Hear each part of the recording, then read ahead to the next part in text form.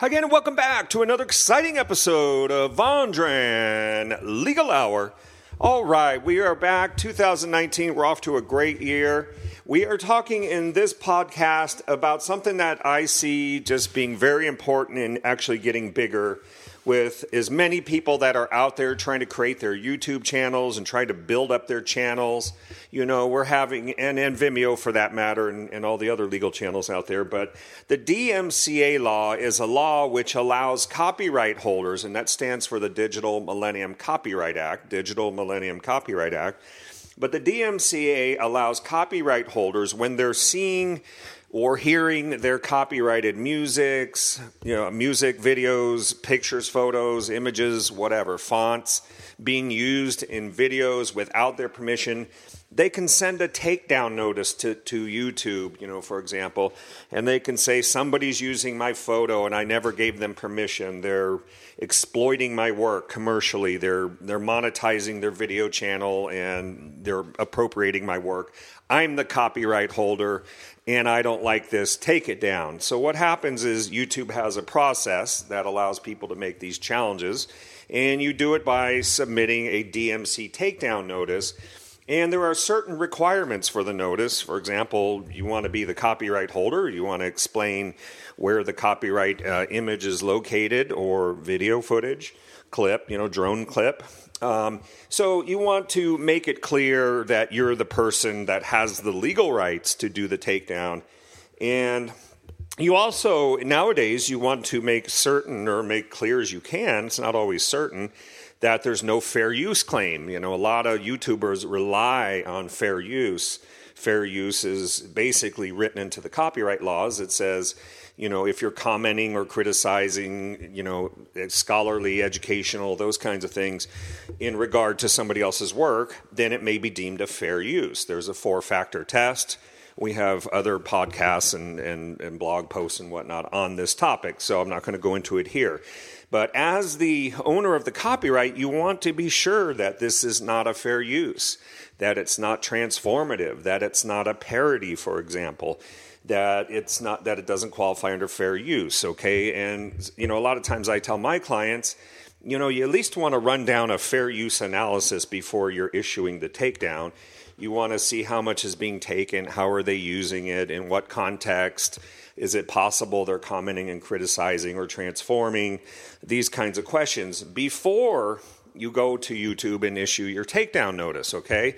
Your DMCA takedown. So these are important because what I'm talking about in this podcast is what I call the DMCA bad faith bully, okay? So, nobody wants to be a bully, but there's a bigger problem. If you are a bully and you're knowingly making misstatements or false representations in these takedown notices, you could find yourself on the other end of a lawsuit. So that's really what's at issue. That's what's going on. And Section 512F, if you're taking notes, Section 512F of the DMCA talks about, they don't use the word bad faith, that's the name that I gave it, but it's 17 U.S.C. 512F as in Frankfurter.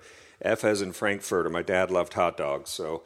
at any rate, so I'm going down, and if you start looking here, it talks about the requirements to prove up a bad faith claim. If you can show this, then you may be entitled to damages, attorney fees, everything else to stop these people from doing what they're doing, okay? Because, for example, say somebody's not I've had these on my own channel, on my own YouTube channel, which we're getting close to, 10,000 subscribers now, so we're doing well. But every now and then I'll get somebody pop up and try to tell me that they're the rights holder of something or other. And, there are times when it's true. There's times when I use short clips, very, very rarely, though, I'll tell you. And, I've had to fight these people as well.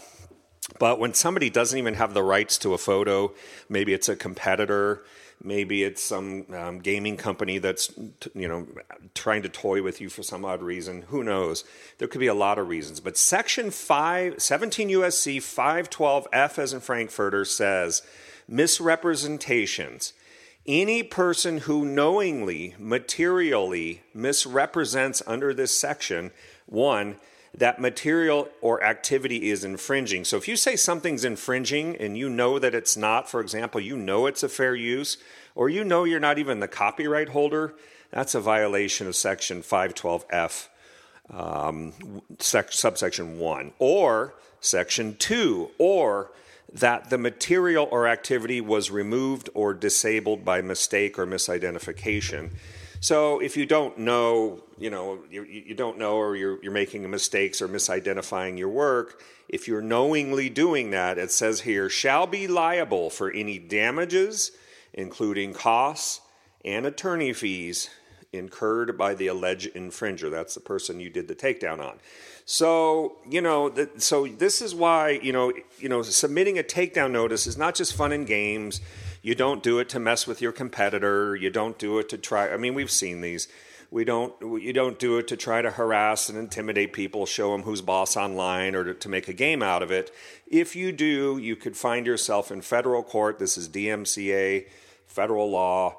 And you could find yourself in federal court literally fighting against a claim for damages, costs, and attorney fees. Now, what's damages? That's going to depend on what's at issue. Sometimes you may be monetizing your videos and you may lose, a couple months of monetization. That adds up, okay?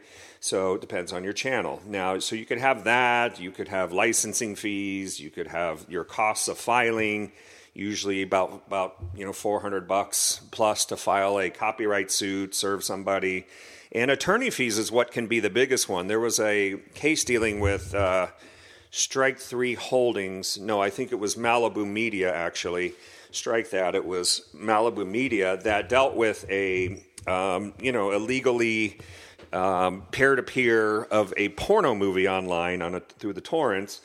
And I think the award was like $21,000, but the attorney fee award was like $199,000. So just because you think, oh, well, even if I go to court, there's no damages, better do the calculations again, because if you end up against a, big intellectual property law firm or a copyright firm, sometimes they'll put 2, 3, I've even seen, 4 lawyers on a case before, and they can add up the fees. So the point here is, don't be the DMCA bully. Don't be the takedown dummy. Do your homework. Be fair and honest online, because if you're knowingly, materially misrepresenting things or misidentifying things, you could be paying the price. So that's not fun.